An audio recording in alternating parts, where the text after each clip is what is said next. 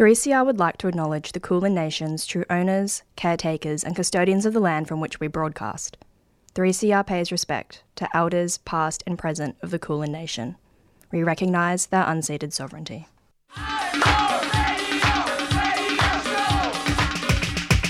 This is 3CR Breakfast. Oh yeah.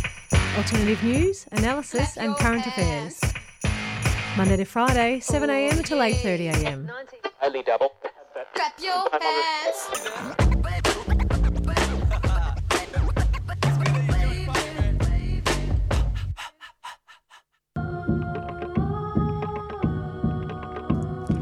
Hello, it's Monday morning. You're listening to 3CR Breakfast. It is absolutely lovely to have your company this morning. I hope you had a good weekend. I hope you have a really decent week in store. Evan Wallace is my name. It is 7am. It is Monday, the 28th of March. And great, as always, to have some really good programming for you on this Monday morning. On the show today, we'll be speaking with Paul Power from the Refugee Council of Australia, also speaking with Naomi Bond about all things education policy in the lead up to the federal election, and then also David Bowman on the Gondwanan Forest of Tasmania and fire threats that are very much present there and increasing so in the context of global warming. How was your weekend? I had a very, very musical weekend. It was a delight, actually. In many ways, it was a music week, kicking off from Thursday evening at the Corner Hotel, seeing the Whitlams. That was a lot of fun. Do love that venue. I really like the acoustics there. You probably heard me rabbit on about that, but it was great seeing the full gang back and forth, and with a bit of grunt behind them. I saw Tim Friedman last year play at a solo venue at Alice Springs, and that was lovely. But hearing the songs as they were written with the full gang, so good. Really good drive, good energy, a few sing-alongs too, and classic tunes. Hard to believe that they've been playing for 30 years. It's their 30th anniversary. I'm wearing a t-shirt today and it has the Whitlams on there, and it says underneath, established 1992. Then from there, more and more music with the Queenscliff by the Pier Festival. I haven't been to a music festival for years. I'm sure that's the case for all of you dear listeners as well too. Even if it just has been two, then it's still a long time for all of us music appreciators, and then also too, even more importantly, the artists and all of the incredible employees of the music industry, festival industry who support those artists and these great events too. And that was a thrill. And on today's 3CR Monday Breakfast, going to hear lots of music that was really pumping out over the last couple of days, the likes of Julia Stone and Boy and Bear and Mummakin and Spender. We played them last week, but we liked it so much that we're going to play them again this week too. And Client Liaison as well. It's going to be fun. It's going to be a really, really fun morning. And before we get into our By the Pier, all Aussie music hour and a half, something a little bit different. The world at the moment is definitely not the world's most enjoyable place. It's full of uncertainty and full of risks. And this song was written at a time when, we were staring at similar challenges back in 1968 with Vietnam in the background, and then also thinking about civil rights challenges within the US as well. A huge period of uncertainty when this song was composed.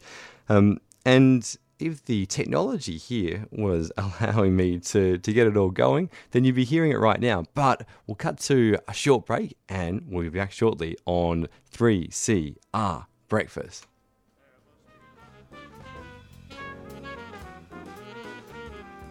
Melbourne Jazz Jammers present the second Newport Jazz Festival. 60 plus bands, 7 venues and 3 days of great music from some of Melbourne's finest musicians. 29th of April to 1st of May. Trad, swing, blues, big band, Latin, bossa, bebop and beyond. Tickets at the Newport Bowls Club box office in Market Street or online at melbournejazzjammers.com.au. The Friendly Festival.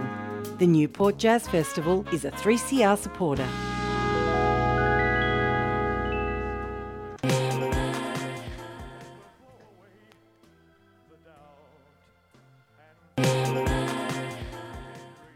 Three CR Breakfast, it's Evan here. Hope you're having a really, really good morning. Let's do take two with this song, and hopefully everything's up and running and going along smoothly.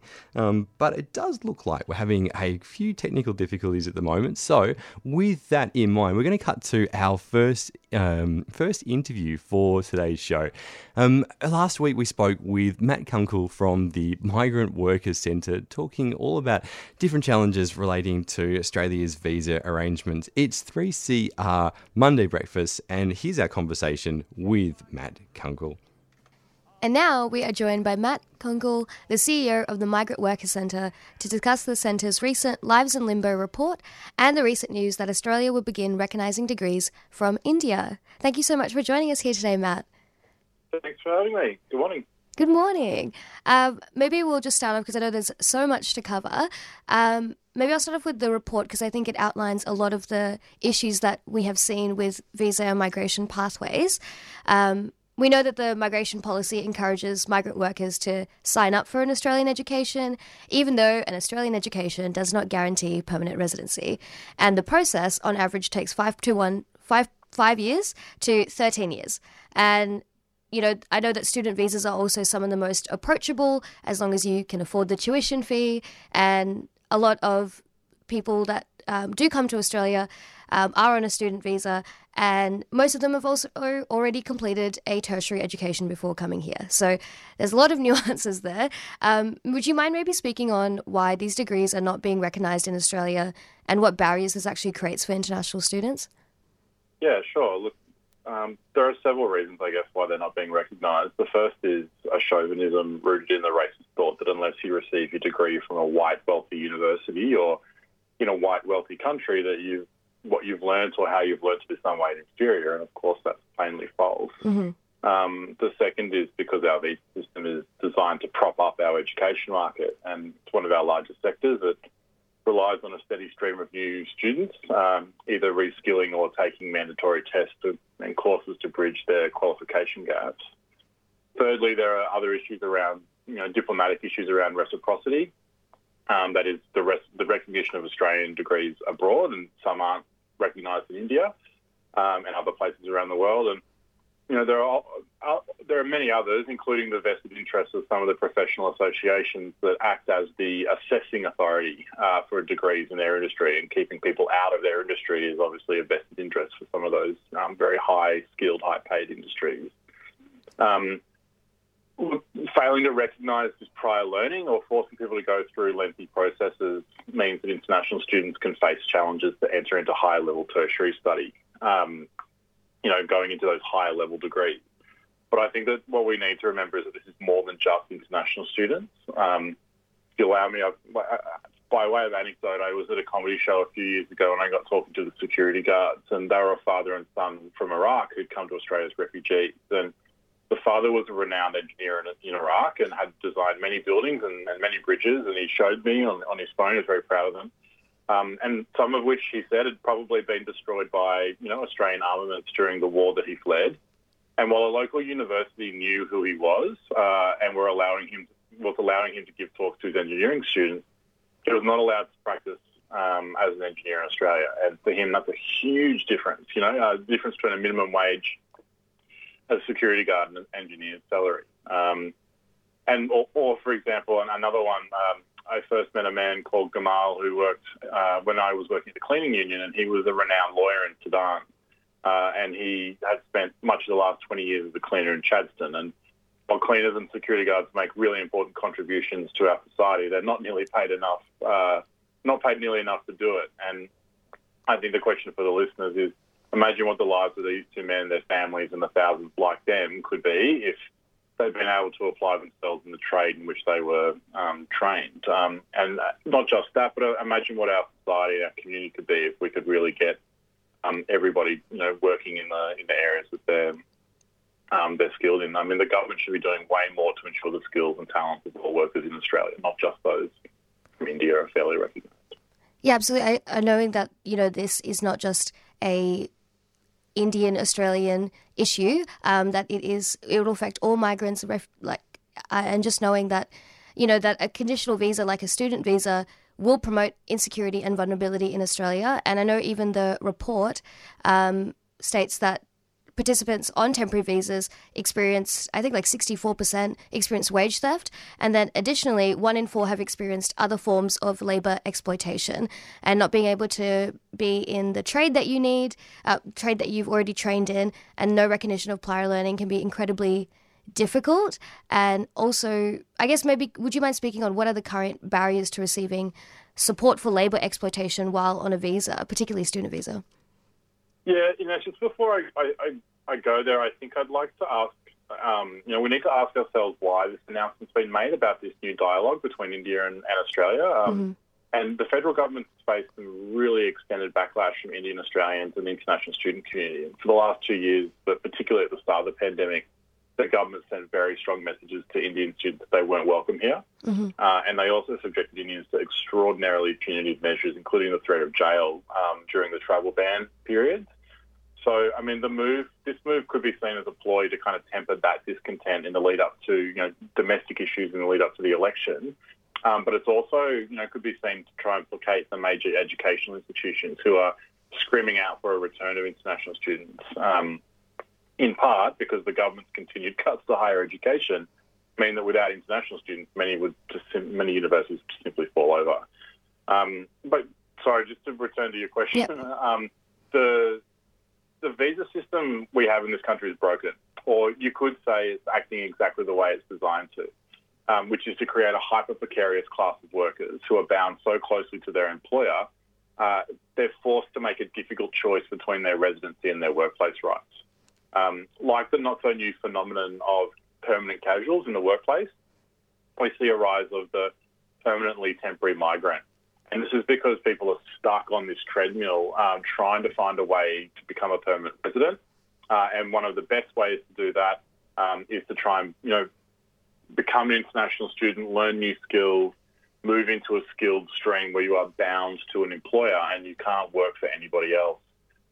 If the employer is not treating you correctly or treating you poorly, you end up, having to choose between, as I said before, whether you assert your workplace rights or whether you, by doing so, you put your residency at risk.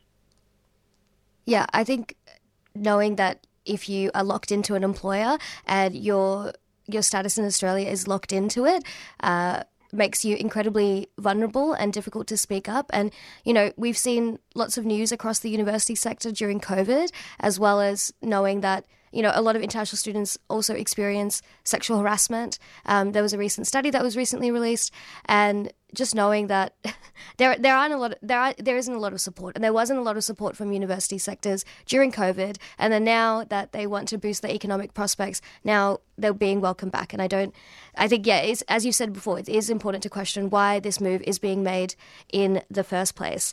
I know that... Sorry, so, just on that point, I mean, this has been a real shocker for the country. Like, the higher education sector has become so reliant on international students because of the neoliberal cuts to higher education. And what we're really seeing here is there were some great reports, like you pointed out. I think it was called "As If We Were Not Human." I think the report was called out of Sydney last year. Had some shocking results, and not just about what was happening to international students, which was quite shocking, and the wage theft that kind of came along with it, but also just the sentiment from people about how they were treated, not just by the universities, but by people in their workplace, but also more broadly in society. So I mean, there's this great kind of undercurrent of racism that kind of is the prevailing and dominant kind of thread that pulls all of this together. Yeah. I think even the notion of the skilled migrant is set up to fail and cause an us versus them and lots of, racism is the prevailing cause here, and Yeah. that hasn't really gone away. And I think also there's a lot of like logistical issues. There's vulnerability. There's wage theft. There's difficulty in sponsorships. All these things. But what is also important to remember, as you've said, with being like temporarily permanent, is that it seems like a lot of migrant workers also have no other choice but to stay in Australia, because the migration system prefers young people who have an Australian education and Australian work experience, making many migrant workers spend most of their young working years in Australia on temporary visas. And being away from your country of origin, losing a lot of those social connections, and then, having to pay international student fees, working full-time, trying to pay for that on your own. I think all of that is really important, and being here for like your entire young working years can have a huge impact on you. Would you mind maybe speaking on what are the effects of spending most of your young years on a permanent on a temporary visa that ends up being relatively permanent away from your country of origin? Difficult for me to speak to that, having not done that myself. Yeah. But I can tell you that from the responses to the survey, and we did, over 700 people responded, and we did more than 50 in-depth interviews, that people that live in Australia on temporary visas, some of, as you said at the very top, for up to 13 years, live in a constant state of stress. There's many years trying to build a pathway to permanency, only to have the government change the rules, or an employer change their mind about a sponsorship, or you get fired, or the company falls over, or it's difficult to stay in a regional area for personal reasons, or, just the fact that people need to find a way to support themselves without the same social safety net that's there for Australian citizens. So what we need to do is we need to reform our migration system into one that provides a real genuine pathway to permanent residency for those migrants that want to stay in Australia.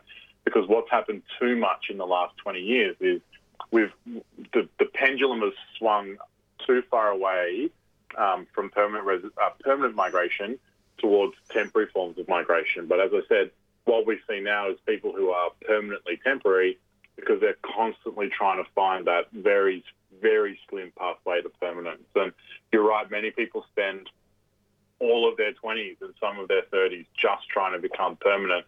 And for many, if they aren't successful and they have to go back to their country of birth, they've missed 10 or 15 years of networking and building connections, and their family might have moved on. Like, it's a really difficult prospect, and it's a very stressful thing, and we see that in the results of the report. Yeah, I think knowing that the permanent residency takes 5 years on average, that sometimes up to 13, probably longer, but then also knowing that the permanent visas are so tightly controlled that it is just a constant state of temporary or, having your life in limbo. I think when you were taking away from this conversation, we've obviously discussed a lot here. How do you think that we can further support the education and employment and well-being of migrant workers and students? Yeah, it's tricky. I think one concrete thing people can do is, take the next step when they're hearing news reports about people on visas, because the system relies on us not understanding just how unfair the system is. So it's very easy to hear 482 or 887, 192, 196 as just numbers. But for migrants, those numbers are absolutely everything. Mm-hmm. They are where you can live, who you can work for, how many hours a week you can work. Our system currently benefits business at the expense of the wider community, and we all need to start turning up with migrants and supporting their struggles. And I guess, cheekily, if there's anyone out there who's particularly fired up this morning about this and wants to get in touch, they can head over and find us at migrantworkers.org.au, and we'd love to have a chat to them. Okay, wonderful. Thank you so much for such an insightful and important interview. And given the recent news, it's always, I think all of our listeners are very critical, but being able to know that there's also actions that people can take is really important as well. But thank you so much for joining us here today, Matt. Thanks. Have a great day. You too. Bye. Bye. And that was an interview with Matt Kunkel, who is the CEO of the Migrant Workers Centre, who joined us today to discuss the visa and migration pathways. We discussed the Centre's Lives in Limbo report and the recent news that Australia will begin recognising degrees from India. Burning brighter somewhere. got to be birds flying higher in a sky more blue. If I can dream of a better land where all my brothers walk hand in hand, tell me why, oh why can't my dream come true? Oh why? There must be peace and understanding sometime. Strong winds of promise that will blow away the doubt and fear. If I can dream of a warmer sun where hope keeps shining on everyone, tell me why, oh why won't that sun appear?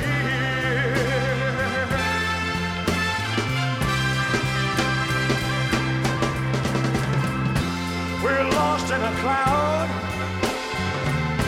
with too much rain. We're trapped in a world that's troubled with pain. But as long as a man has the strength to dream, he can redeem his soul and fly.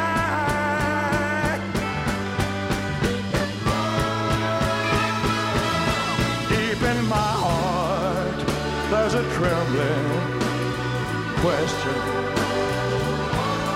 Still I am sure that the answer's gonna come somehow. Out there in the dark, there's a beckoning candle, yeah.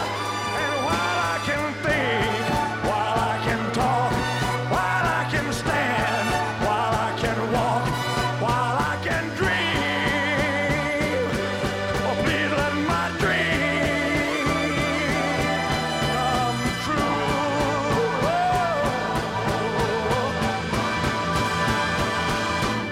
Right now, they come true right now. Oh yeah.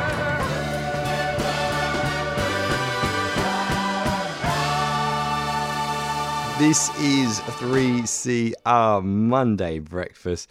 No need to let you know who that artist was. I think that is one of the most identifiable voices of the 20th century. But just in case, it's Elvis with his 1968 classic, If I Can Dream. Great thrill to be able to play that for you this morning. It is a Monday morning. It is Monday, the 28th of March. I hope you're going well out there. You've just heard an interview with Matt Kunkel from the Migrant Workers Centre. That interview is available online, and that's the same for all 3CR interviews and shows. 3cr.org.au. Evan Wallace is my name, and it's good to have your company this morning. Coming up a little bit later in the show, we're going to be talking with Paul Power from the Refugee Council of Australia about New Zealand and Australia finally agreeing. Well, I suppose in this case, it's very much the delay on Australia's end. So Australia finally accepting, a better way to put it, New Zealand's generous offer to resettle 450 refugees. That's in about 20 minutes or so. And then also talking education policy with Naomi Barnes. And then too, we're talking all things fire, forest and Tasmania with David Bowman. That's all ahead, and right now, well, he was one of the absolute highlights of the Queenscliff by the Pier Festival. He was a lot of fun. He's all the way from Shepparton. It is MC Briggs with his, well, it's one of his classics. I think you'll know it. It's here. It's featuring Katie Baker. You're on 3CR, 855 AM, online, streaming, or, well, sometime in the future with a podcast. Enjoy. When they ask me where I'm going, when they ask me where I belong, when they ask what I'm dreaming of, I can promise you'll never forget who we are. The ones who break through, I am. On the road that takes you, we are. Here, I am. Here, I can promise you'll never forget who we are. The ones who break through, I am. On the road that takes you, we are. Here, I am. Here, count to this. You prove you can take the hits, or the shot you don't shoot, you miss. So we laced up, faced up, home or away, tore the place up. We made them afraid they wanna face us. Pats on the back, brother, great stuff. They only push through if you let them. They only gonna fail if you test them. They better get taught a very hard lesson if they wanna ask these questions. Just like when they ask me where I'm from, I say here. When they ask me where I'm going, I say here. When they ask me where I belong, I say here. When they ask what I'm dreaming of, I say here. I promise you'll never forget who we are. The ones who break through, I am. On the road that takes you, we are. Here, I am. Here, I can see how I make it look easy.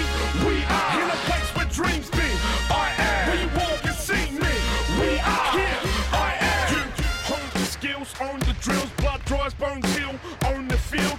Wear battle scars like a golden seal. Put a name on the plot so we know it's real. Said you couldn't do it, where they at now? You've come too far, don't wanna back down. Trained so hard, nearly blacked out. Proof is all there, check the stats now. So many nations, so many states, so many roads going to the same place. Own my mistakes, see it in my face. If they wanna ask a question, you know what to say. Like when they ask me where I'm from, I say here. When they ask me where I'm going, I say here. When they ask me where I belong, I say here. When they ask what I'm dreaming of, I say here. I can promise you'll never forget who we are. The ones who'll break through I am. on the road that takes you. We are here, I am here. I can promise you'll never forget who we are. The ones who break through, I am. On the road that takes you, we are here, I am here.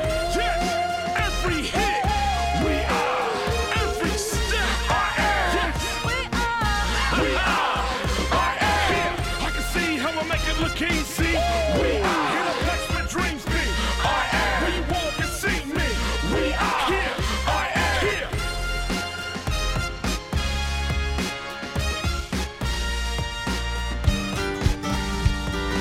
Earth Greetings have been making sustainable beautiful since 2003. Their 100% recycled cards, plastic-free stationery and earth-friendly gifts are made in Australia with the lightest possible planetary footprint. Shop online at earthgreetings.com.au or at one of over 500 stockists Australia-wide. Earth Greetings is a 3CR supporter.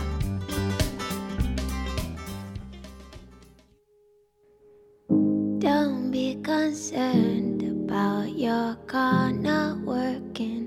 Boy, you're losing it. Don't be confused about these games you're playing. You are choosing it. Leave it alone now. Just need time, time. Leave it alone now. You will find, find. We all have the likeness to be okay, okay, okay for now. We all have the likeness to be okay, okay, okay for now. Don't be concerned about your job not working out. You will figure out. Every moment will pass in a moment, and everything that you need will be open. Leave it alone now. Just need time, time.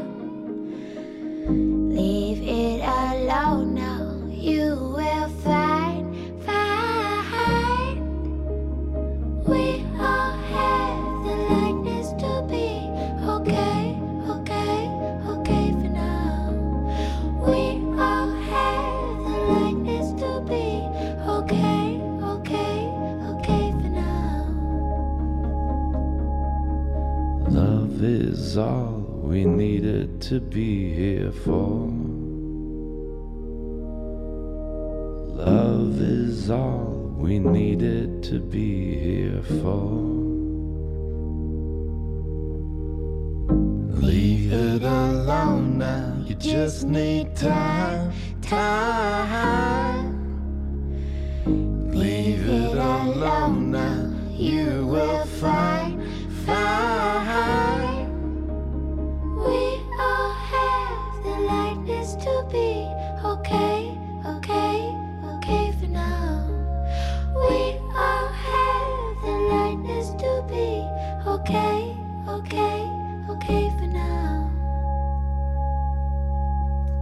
You're listening to 3CR Breakfast. Evan Wallace is my name. Wasn't that a beautiful tune? That was We All Have with Julia Stone. And if you recognise the other voice that was in there, well, that means that you're a fan of The National. It was Matt Berninger as well in there too. How good was that harmony? Beautiful tune. At the Queenscliff by the Pier Festival, it was so nice hearing Julia Stone also cover Blood Buzz Ohio. She led with that with her set.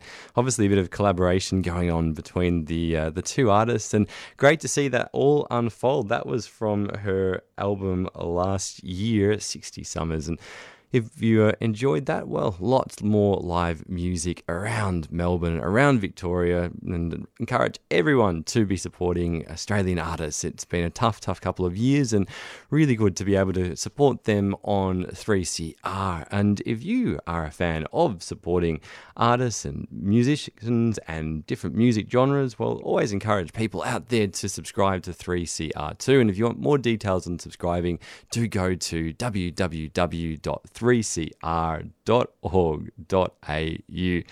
All right, so we know that over the last number of years, school students across Australia, across the world, have been doing an incredible job at really drawing attention to the perilous state that our environment is in as the temperature warms up, as climate extremes continue to shape our daily existence.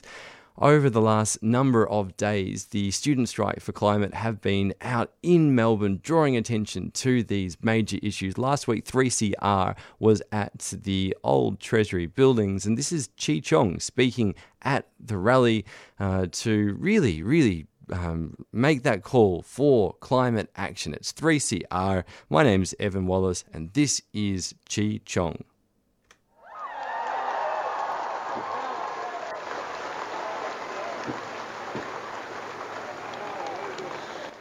So I'm Chi Chong, I'm in Year 9, and I joined School Strike a little more than a year ago.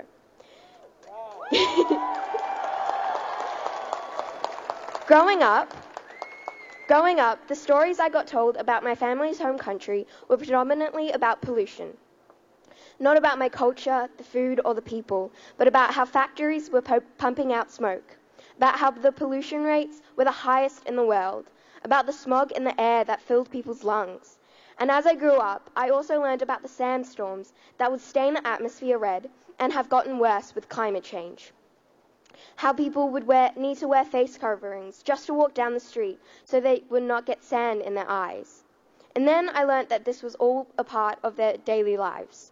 What was made out to be so tragic, sufferable, and scary when I was a child was all normal. It angers me and it infuriates me that the greed from corporations and people in power is forcing communities to live through environmental destruction, and it's become normal for them.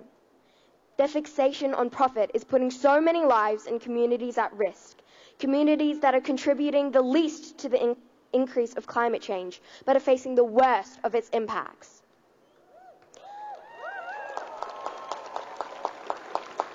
And then, just last week, it was announced that the government no longer has a legal duty of care for us. It's frustrating and it's infuriating. It shows us once again that our government is willing to do anything so that they can keep their profits and their power. So let's channel that anger and let's scream at the top of our lungs while we march, and let's create some change.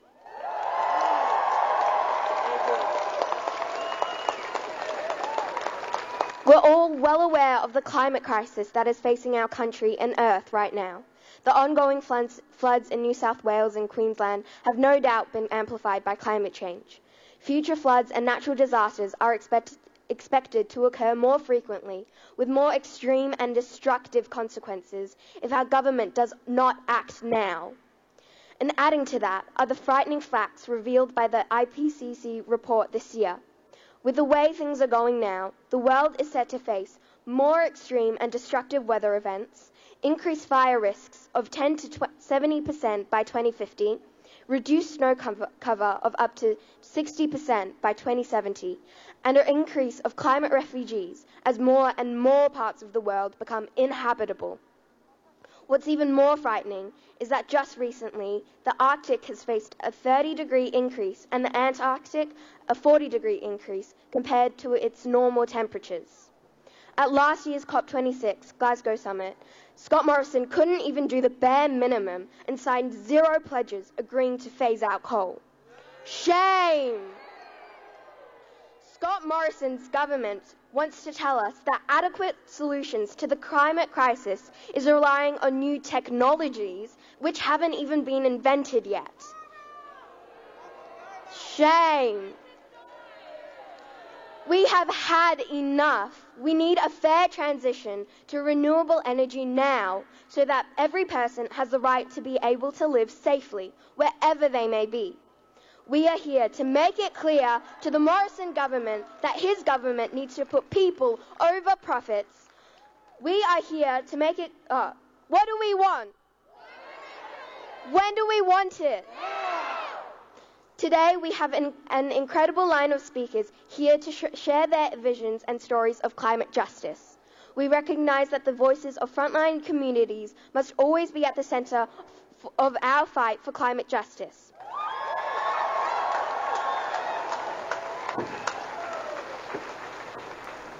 3CR Breakfast, and that was Chi Chong speaking at the Strike for Climate last week.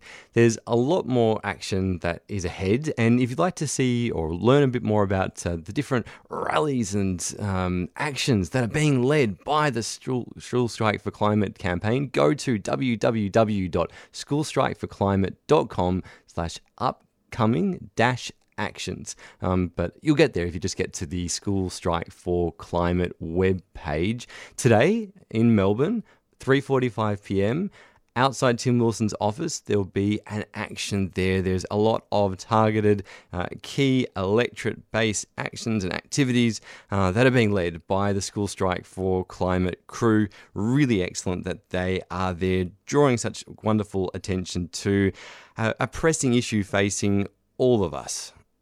And on today's show, on 3CR Breakfast, we're talking about that impact and the impact of climate change in Tasmania, looking specifically at the increased number of fires that are occurring at the moment in the wet Gondwanan rainforest with David Bowman. That's coming up a little bit later on 3CR Breakfast.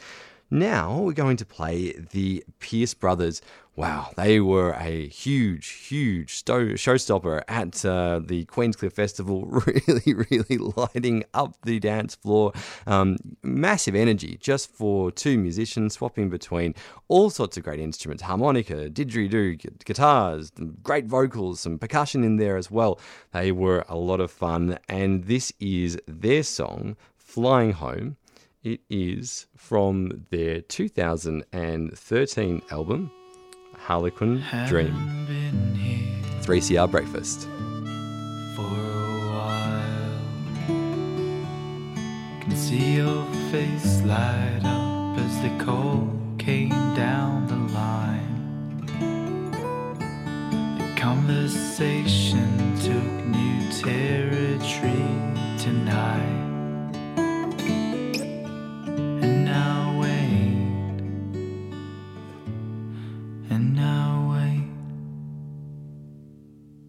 So flying on my own way home.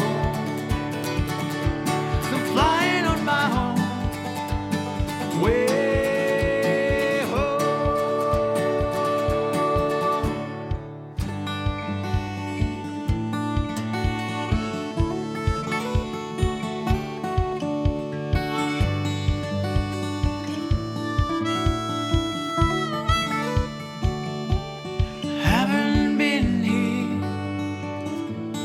For too long, I see your face and I hear your words in the throat. Know what I said last night, but it was translated all wrong. And I wait, and I wait, and I wait. And I wait. So flying on my own way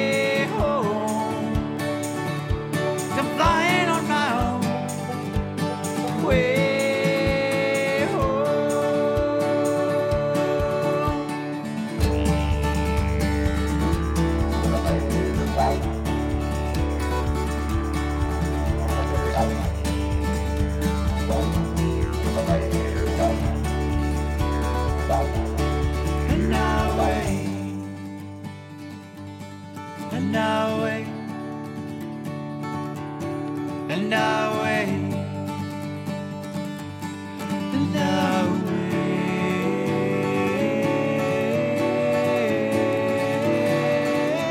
I'm flying on my own way home. I'm flying on my own way home. Oh na na na, oh na na na, hey. Oh na na na, oh na na na, hey. Oh na na na, oh na na na, hey. Oh na na na, oh na na na, hey.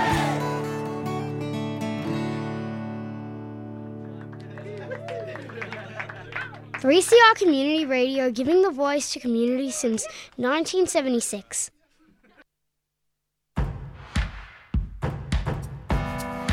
Morning wanders in, taps on the window.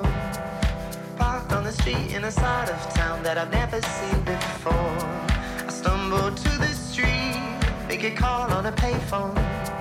Still half asleep, if you pick up now, then I'll probably come home. Suitcase, marry me, I'm addicted to no one. And a part of me is here, another part of me is gone. Like heaven in a cage, don't need a world that doesn't change. And did I stumble? I'm a little bit in pieces. Little bit in pieces. 'Cause all I got is a second-hand car and a letter from you and an old guitar. And I want to stay, but I move so fast. Got a picture of you and a second-hand car. I'm a little bit in pieces. Daylight switches off and I chose to be lonely. The words you wrote are echoing over everything I know. Seatbelt catches me like a friend in the unknown. A souvenir of a love I keep locked in my memory. Like heaven in a cage, don't need a world that doesn't change. And did I stumble? I'm a little bit in pieces. Little bit in pieces. 'Cause all I got is a second-hand car and a letter from you and an old guitar. And I want to stay, but I move so fast. Got a picture of you and a second-hand car. I'm a little bit in pieces. Every time I look ahead, every time I look ahead, high up on the past we shared. Anytime I look ahead, every time I look ahead, every time I look ahead, high up on the past we've had. Anytime I look ahead.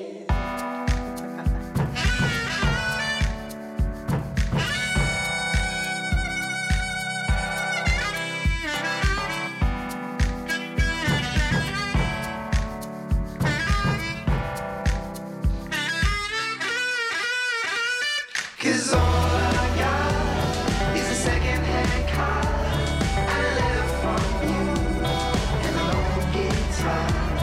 And I want to stay, but I move so fast. Got a picture of you and a second-hand car.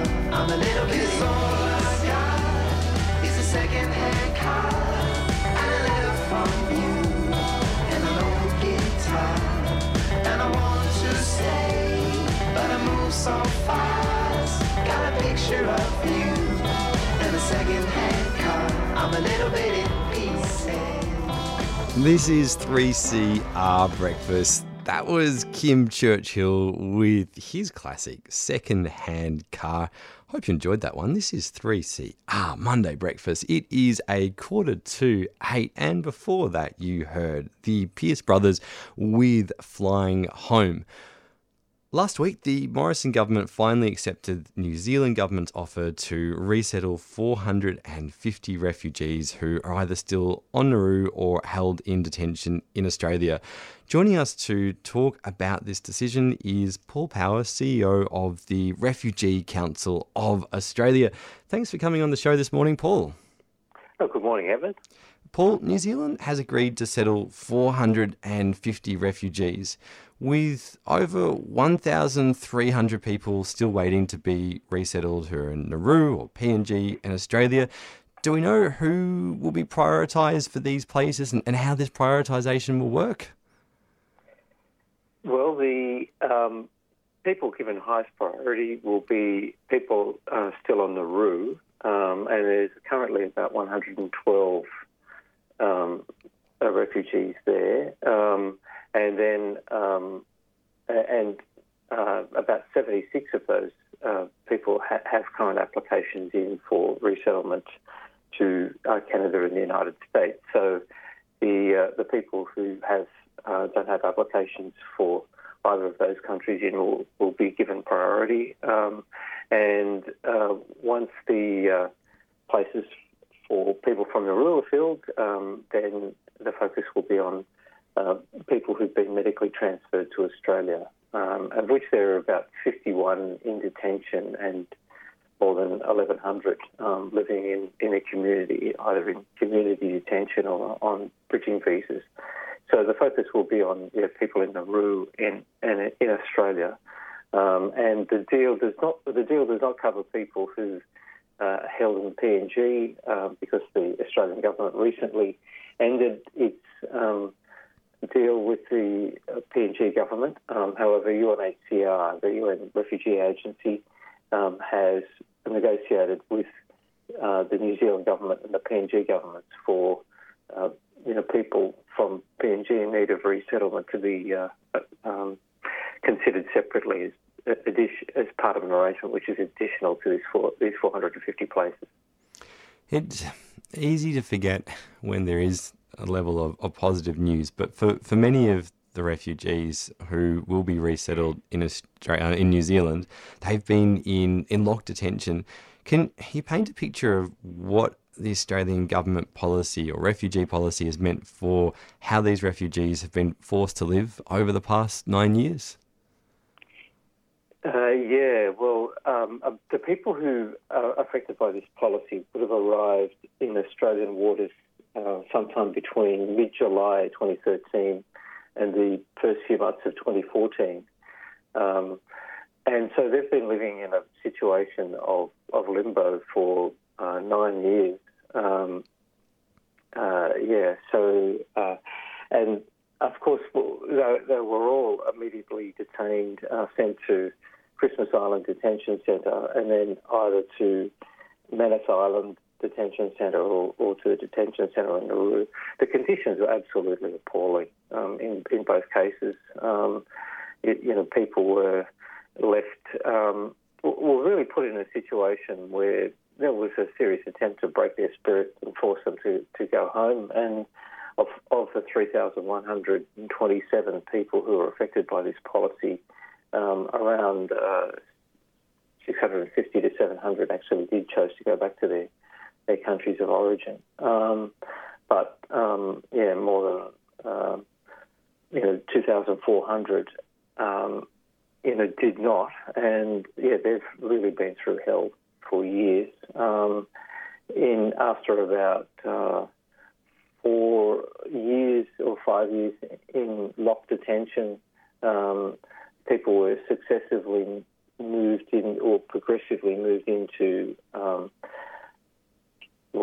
the community in Nauru and in PNG. But I mean, the conditions in living in the community were better than they were in detention, but still quite difficult. Then and over a period of time, many of the people who are actually affected by this policy have been brought to Australia for medical treatment that they couldn't actually be properly provided in PNG on the route. And so now the majority of people have actually been moved to Australia. Of course, people may recall that close to 200 of the people who came to Australia were brought to the country under an independent medical evacuation process, which came about because of legislation which was passed by the Labor Party, the Greens and crossbenchers during the last Parliament. That legislation has since been repealed, but the majority of the people who were brought under that legislation were brought to Australia and left in detention for quite some time. And over the past year, we've seen some, but not all of those people who were detained in Australia basically as a punishment for having been evacuated under a process that the current government didn't approve. We've seen many of those people moved out of detention, but there are still 51 left in detention, and those 51 people have been in locked detention for most of the past 9 years.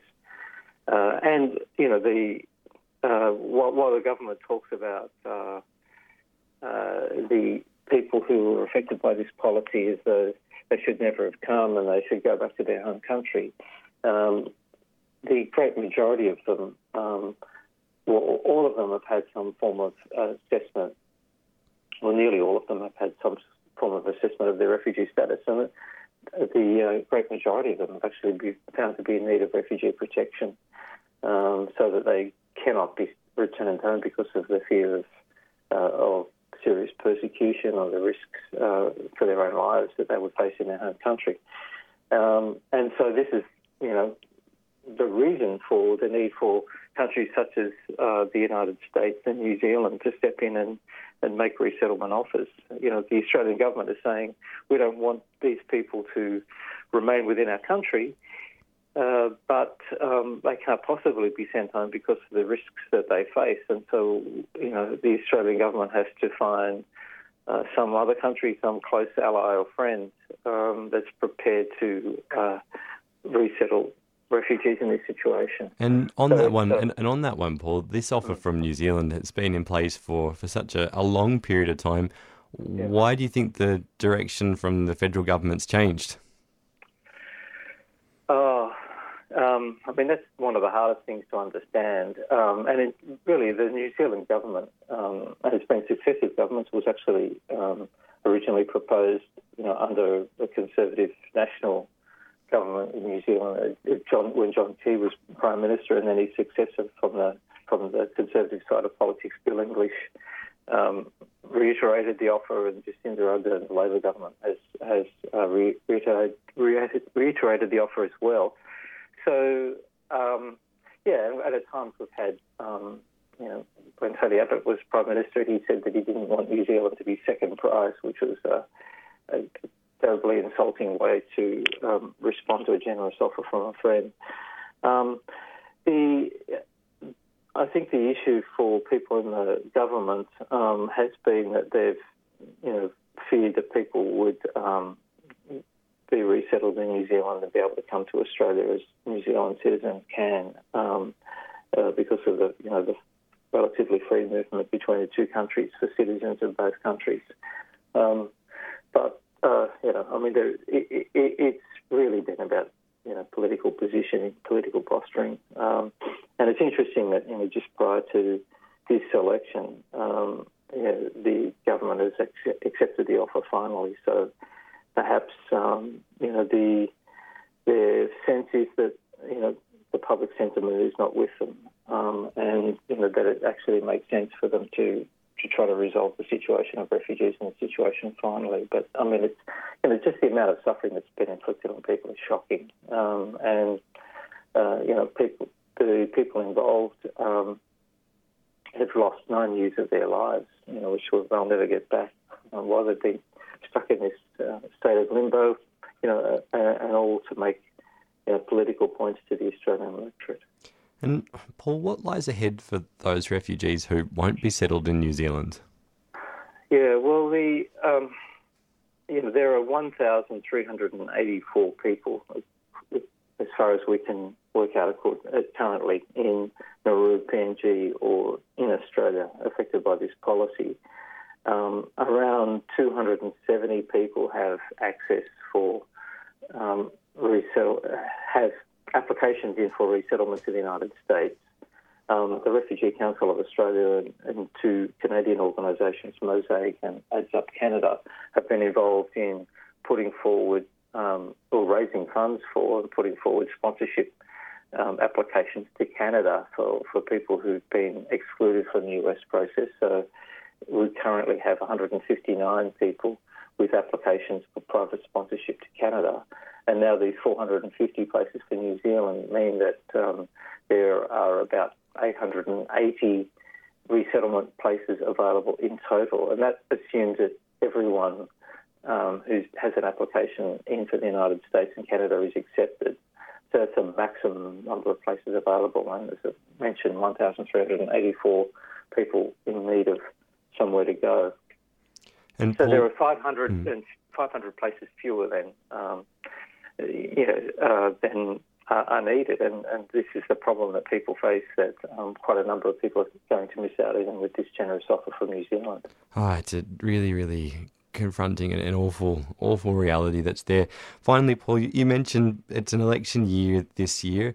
Just wondering from your perspective whether you're seeing any difference at all between the policies that the two major parties, the Liberal Party and the Labor Party, are taking with respect to refugee policy for this year's election? On this issue of offshore processing, there's no difference. So the Labor Party will just continue doing what the coalition has been doing. I mean, a major difference is in relation to temporary protection, a temporary protection policy, which has affected, there are about 18,000 refugees who've come by boat prior to mid-2013 who've been denied permanent protection, and their life is difficult because of the inability to be able to settle down in Australia. So the Labor Party said they would abolish that. Apart from that, there probably aren't too many differences. The Labor Party is also suggesting that it would increase the refugee and humanitarian program, the refugee resettlement program.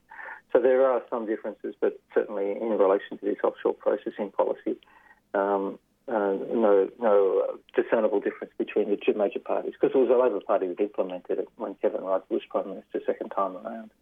Paul, really appreciate your time this morning. Thanks for talking us through the announcement and the developments. And if people would like to support the work of the Refugee Council of Australia, how can they get involved? There's a lot of information on our website, refugeecouncil.org.au.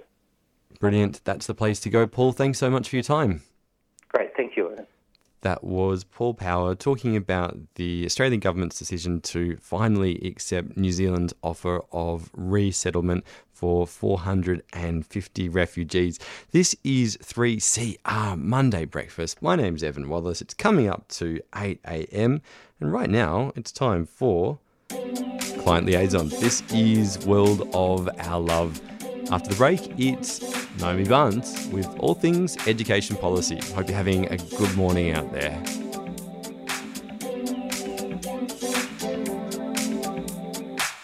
There's location in the beat of the streets. Silent saying 4 little words only heard if you be listening. Yeah, it's playing from a wandering home. All our music, we choose it so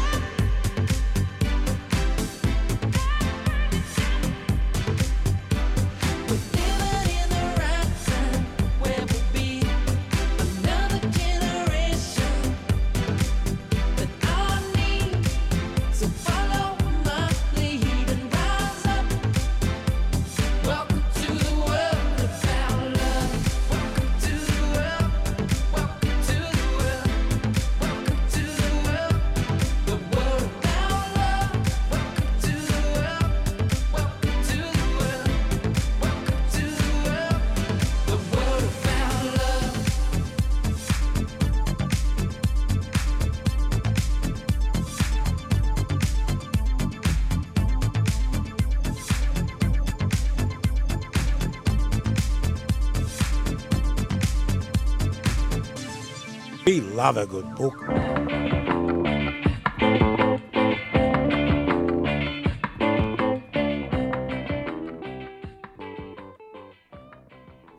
You're listening to 3CR Breakfast. Evan Wallace is my name. You just heard World of Our Love by Client Liaison. That is from their 2016 Diplomatic Immunity album. Oh, I like the energy there. I like the verve. I like the passion. And yeah, they're a joy to see live. In case you're just tuning in, all of these tunes are coming from the incredible lineup that were there at this week's Queenscliff by the Pier Music Festival. It was an absolute treat. And who also was a treat? Well, that can belong also to Mamakin and Spender. Played them last week. There's lots of excellent positive feedback about the tune that we played. And so we're going to play another song. This is Bluebell. It's a beautiful one. And yeah, I think you'll like it. It's great harmonies in there.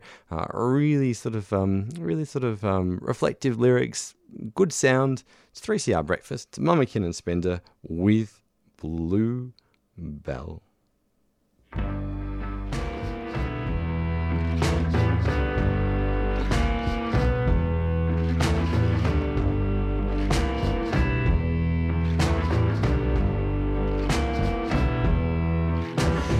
I got a feeling I don't wanna feel down in a hole, and in it I fell.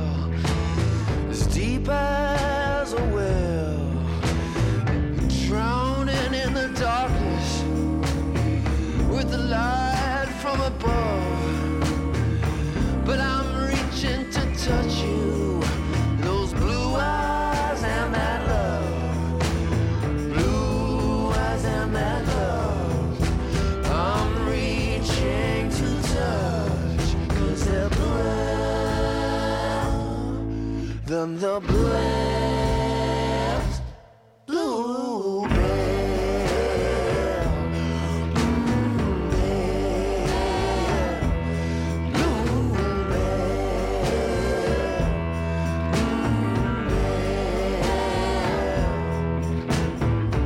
I tied my own hands and I bound my own feet.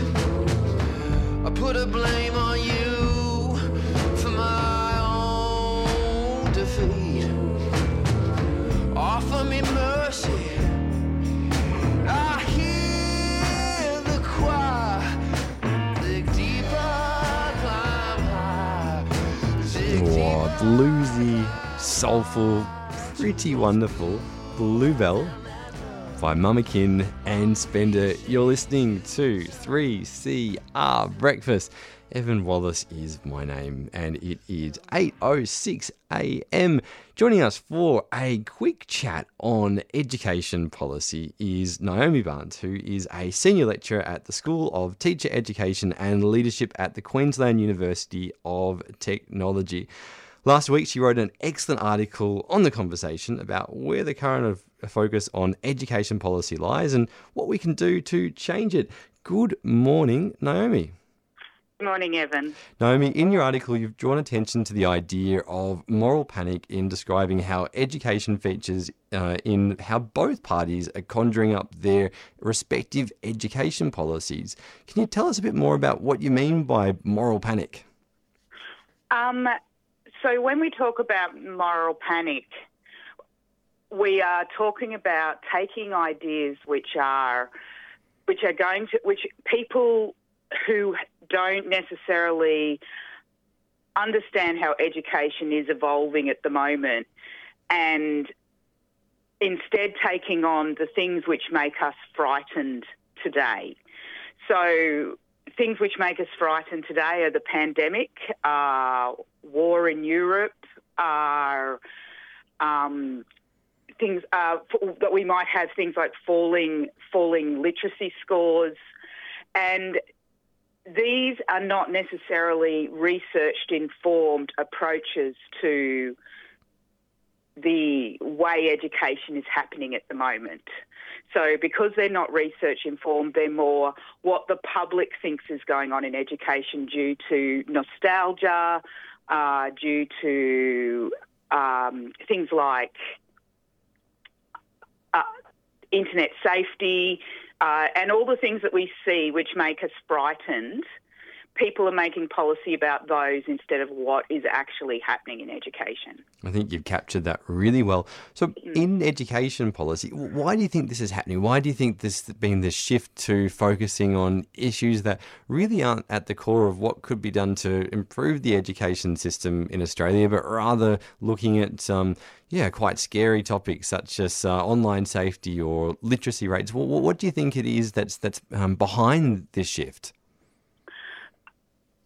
One of the things which has been emerging is that there is the movement to federal education back in the mid-2000s meant that the federal government started taking control of three aspects of compulsory schooling, which are the Australian curriculum, the training of teachers, and the research which informs education. Now, it used to be very state-based. So now what has happened is the federal education department has to make a statement which appeals to all Australians. So they draw on these national ideas like national identity and Anzac Day, which is what the Coalition is drawing on. The Labor Party is drawing on internet safety. And so therefore they're trying to capture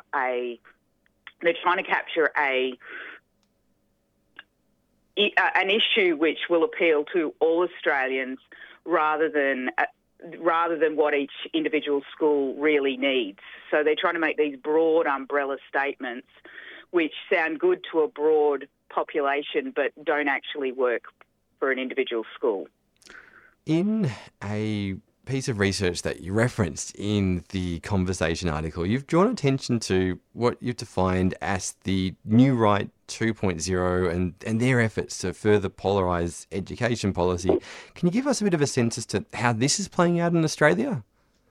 So I research what are traditionally what might be called think tanks at the moment. Now, they're not just right-wing think tanks. There's left-wing think tanks. There's centralised think tanks, centrist think tanks, and what they do is they capture all the information that the Australian population might be interested in, and they package it for their particular party that they traditionally lobby or are hired to knowledge broke for. And so because the coalition is in power at the moment, there's been a lot of movement in these new right think tanks. And we call them New Right 2.0 because they use social media much more effectively than think tanks ever have before. They used to put out little magazines and things saying things like, we should be studying more economics in school, whereas now ones like the Institute for Public Affairs and the Centre for Independent Studies have actually learnt how to use social media very effectively to push out the ideas that they're working on, that they're knowledge brokering for the coalition government. But don't get me wrong, the Labor Party also have these think tanks, and so do other organisations that are working to broker knowledge. So all this massive amount of information that we have out there in the world at the moment, somebody has to aggregate it. So these think tanks are aggregating that knowledge for political parties to then use and put into their education policy. And finally, Naomi, while we have these instances of knowledge brokerage and over-politicisation, it is an election year. What are the issues that you would really like to see receive attention when it comes to education policy come May in Australia with the federal election? So we have to remember that we have to talk to the federal portfolio. A lot of the things which people talk about that education needs are state-based. So as I said before, there's three things which the federal politicians are responsible for within compulsory schooling, and that is the Australian curriculum, which does need to be upgraded to include things which help students thoughtfully and intelligently deal with the internet, but also teachers. So that is an issue.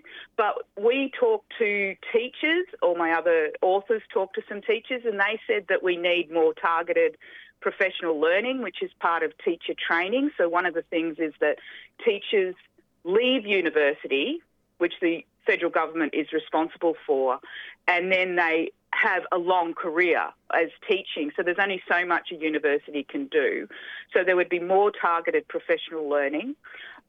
We would like to see more, people would like to see more parent community involvement in schools. Often parents are asked just to fundraise via the P&C, but they would like to be more involved in helping out at the school and forming localised curriculum. And basically, some of the things which came through from the article as well is that teachers need to be supported in mental health, with helping students with mental health, and also supporting there's a rising increase in anxiety, so therefore this is playing out in schools and teachers are not trained in this area. And also funding arrangements, because the funding arrangements in schools at the moment we're seeing that there are government schools which still have asbestos that is taking years to be removed, that is just buried in the soil. So there are localised issues where we want movement on things like making government schools safer, which requires a rejigging of the funding model. Naomi Barnes, really appreciate your time this morning. Thanks for coming on 3CR Breakfast. Thanks for having me. That was Naomi Barnes, Senior Lecturer at the School of Teacher Education and Leadership at Queensland University of Technology. You're on 3CR. It is 8:15 a.m. Here is a Australian classic. If you're someone that spends a little bit of time by any parts of the water that define and make up Port Phillip Bay, then maybe this one's for you. And then also maybe too, if you've spent time in Sydney, it could also be a tune that has a bit of relevance. It is Mr. Paul Kelly, and From St Kilda to King's Cross. I'm Evan, and coming up after the break, it's David Bowman with All Things Fire, Gondwanaland and Tasmania. From St Kilda to King's Cross, it's 13 hours on a bus. I press my face against the glass and watch the white lines rushing past.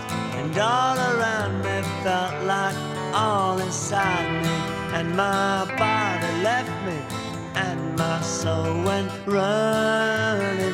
Have you ever seen King's Cross when the rain is falling soft?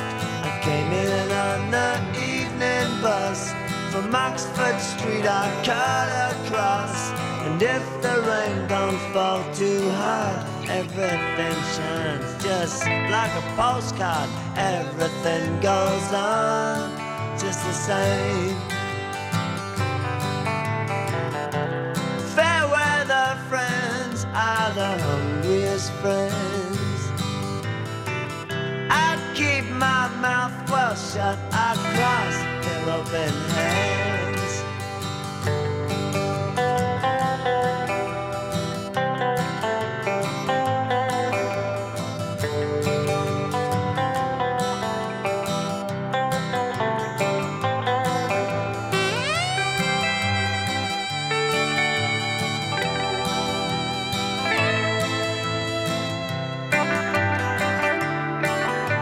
I wanna see the sun go down from St Kilda Esplanade, where the beach needs reconstruction, where the palm trees have it high.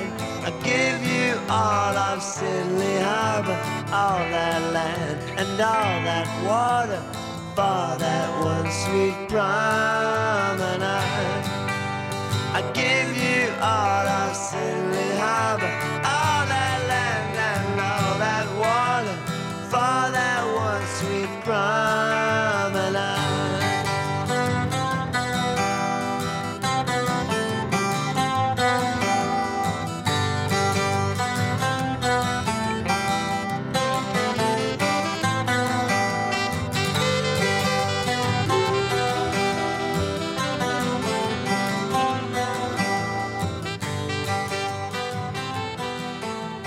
This is Jazz Party, and you're listening to 3CR.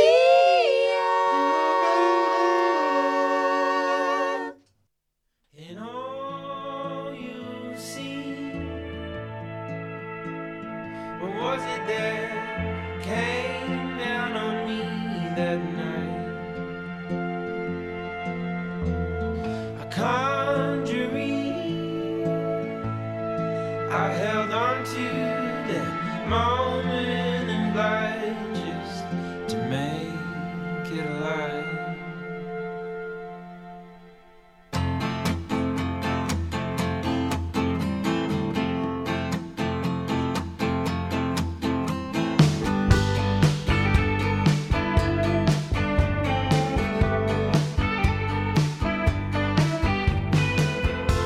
Stood out there in the covering,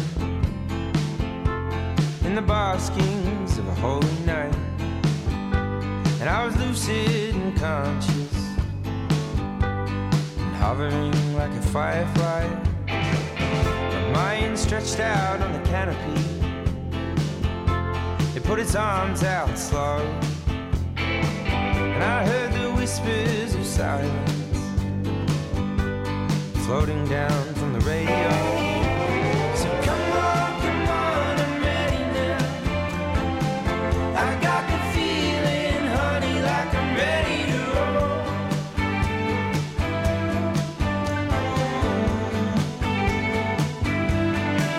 You see, I'm not gonna wait till the end, 'cause I got the burning fire in the bed of my soul.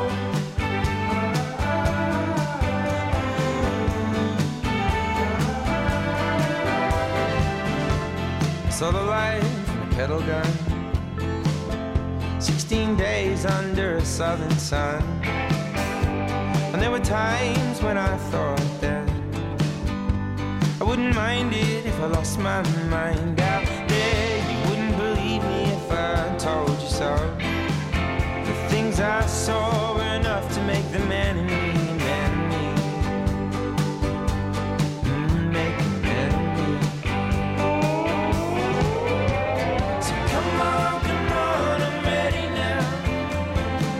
Go get your things out, honey, let's get ready to roll.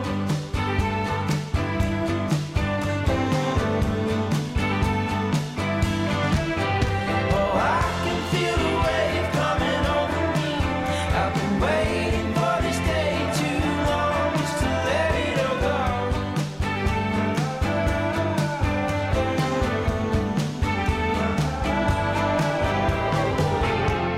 As a child, I was wonder-eyed at the thought that I might know a life in the ecstasy of rock and roll. I'm not taking it slow. I'm an arrow in a bow. You think that I don't know what it is that makes it glow. So come on, I'm ready now. And I got the feeling, honey, like I'm ready to roll.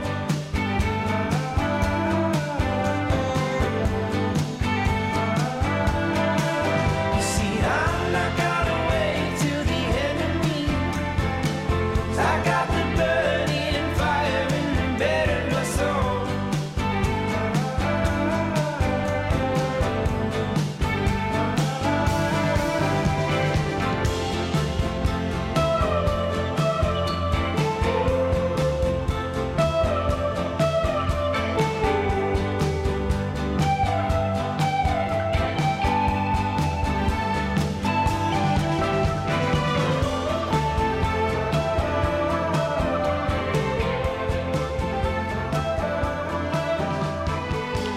Oh, that has to be one of the most iconic guitar licks of the last 10 years of Australian music. Southern Sun by Boy and Bear. You're listening to 3CR Breakfast.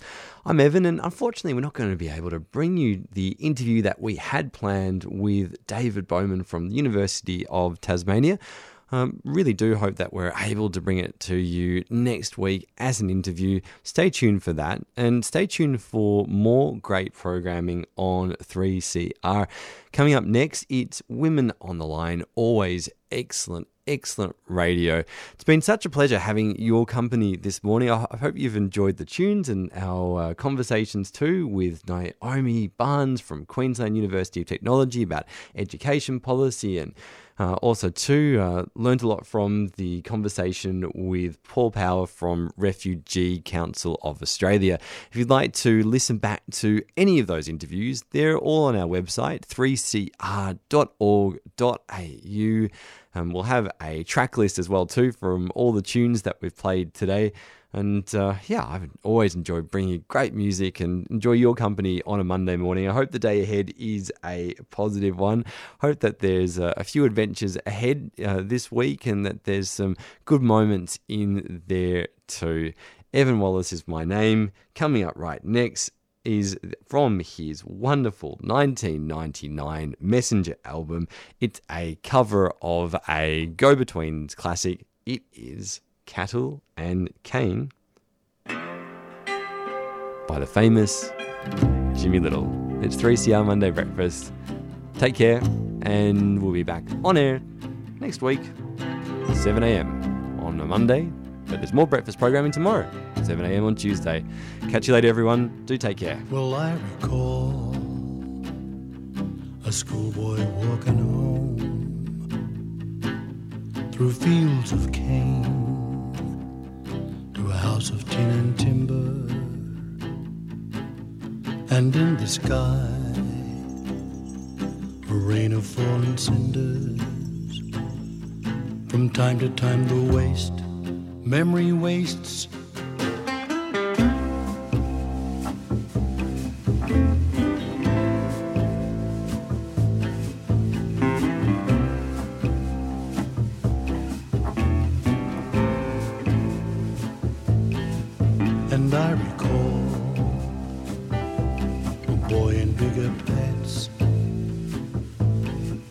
like everyone,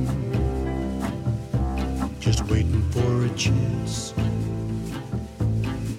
His father's watch, he left it in the shower.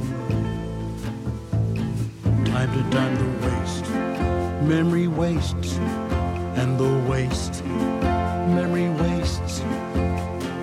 La la la, la la la.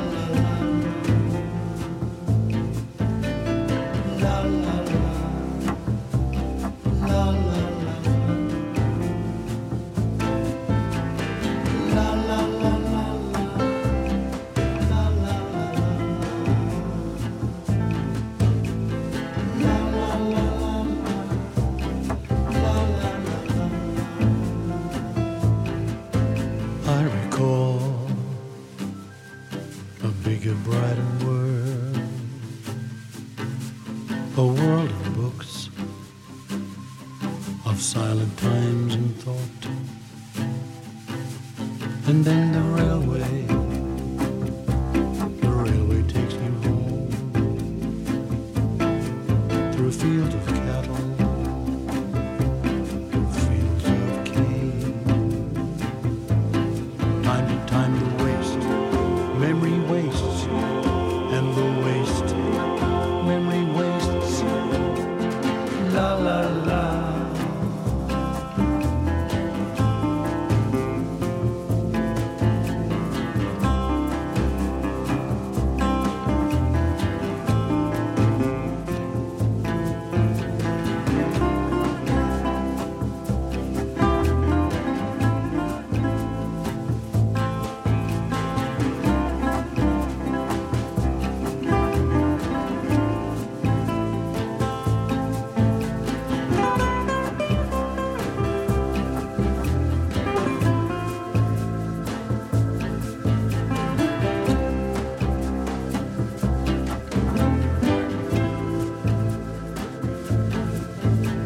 I recall the same,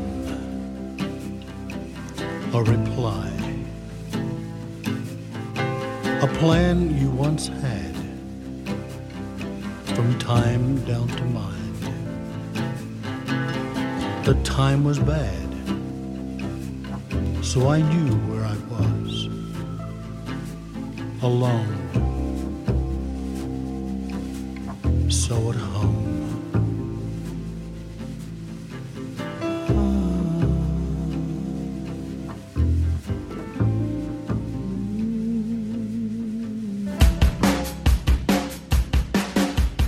It's all about a voice in our own country. We've got a reason to be screaming out, where's our voice in this country? You know, not that I want to be a part of the Constitution for that, you know. That's why 3CR is so important to me and this community here. We've got a voice, but it's not, you know, we're entitled to a bigger voice than what we've got, but it's all about having a voice. Subscribe to 3CR, fiercely independent and community controlled. Go to 3cr.org.au/subscribe or call the station on 03 9419 8377.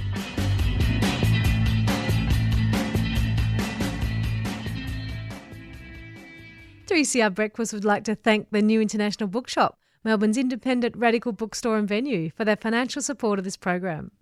You can find Nibs in the basement of Trades Hall in Victoria Street, Carlton. And while you're there, check out Radical Coffee, a worker-run cooperative cafe in the courtyard. Keep up to date with upcoming events at nibs.org.au.